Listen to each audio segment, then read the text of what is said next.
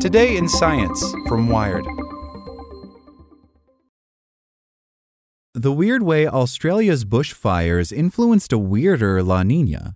In 2019 and 2020, the out-of-control blazes sent clouds of smoke across the Pacific, where they brightened clouds and cooled the ocean. By Matt Simon.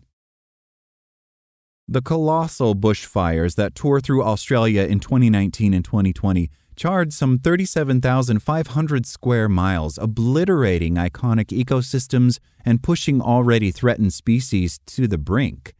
The blazes were so big they spawned their own towering thunderclouds. Thousands of miles away, clear across the Pacific Ocean, the bushfires were affecting something more subtle yet very consequential. New modeling shows that the smoke helped cool the waters off South America, greatly increasing the chances of the rare 3-year La Niña that ensued. That's the band of chilled water in the Pacific that lasted from 2020 to early 2023. La Niña influences weather around the world, so the bushfires ended up having a widespread effect, long after the last embers stopped glowing in Australia. It skewed the probabilities toward a La Niña event for multiple years, says John Fasulo, a climate scientist at the U.S. National Center for Atmospheric Research and lead author of a paper describing the modeling, which was published recently in Science Advances. This is actually, in terms of the historical records, one of the largest perturbations of the Southern Hemisphere that we've seen. Having this huge source of the Australian wildfires actually had a big effect and created all these cloud condensation nuclei, and in turn, that made the clouds brighter, says Fasulo. When the clouds brightened off the Pacific coast of South America, more of the sun's energy got bounced back into space. That cooled the Pacific Ocean. They reflected a lot of energy to space, says Fasulo, and so they ended up cooling off the southern hemisphere and did so in a region that's actually very important for La Niña. La Niña forms when east-to-west winds strengthen, pushing surface water away from South America's west coast.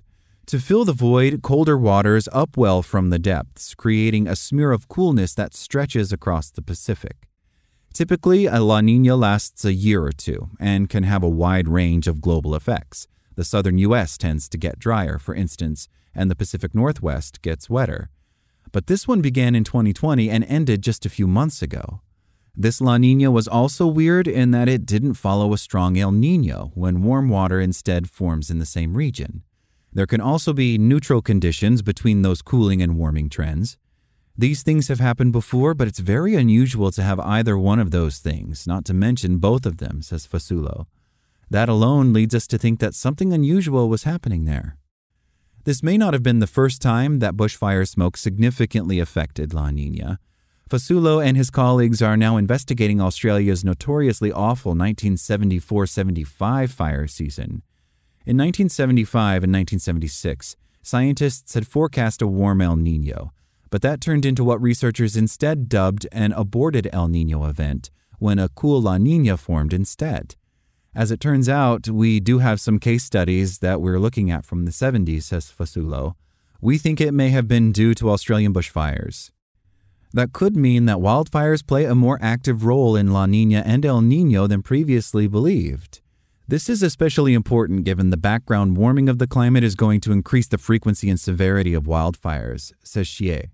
The more the world warms and dries, the bigger and hotter wildfires get, potentially creating more smoke that can drift across the Pacific. The route of smoke traveling from Australia is perfectly positioned to mess with the natural variability of ocean temperatures off the coast of South America. And there's another X factor. Wildfires are only one source of aerosols in the atmosphere. Others arise from the burning of fossil fuels. Like smoke, these actually help cool the planet by reflecting sunlight and acting as cloud nuclei. Particulate pollution from cargo vessels, for example, is famous for creating ship tracks of cooling clouds. But as humanity switches to green energy, we'll produce fewer of these aerosols, and wildfire smoke aerosols may become even more impactful.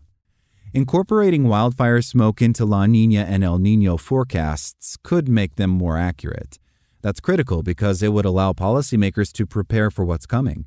For example, if La Niña ends up causing extreme precipitation, cities need to get their infrastructure ready. And if it brings drought, water managers need to handle potential supply issues. Luckily, with more data and increasingly sophisticated modeling, predictions will get better. Back in June 2020, Fasulo says the National Oceanic and Atmospheric Administration had actually expected neutral conditions in the Pacific. This was a month before one of the most prolonged La Niña events on record, a kind of historic missed forecast, says Fasulo. Today, he says we still don't ourselves understand the full potential here, but certainly the take-home from this paper alone is that wildfires in certain circumstances provide some seasonal predictability that we're not taking advantage of. Like what you learned? Subscribe everywhere you listen to podcasts and get more science news at wired.com/science.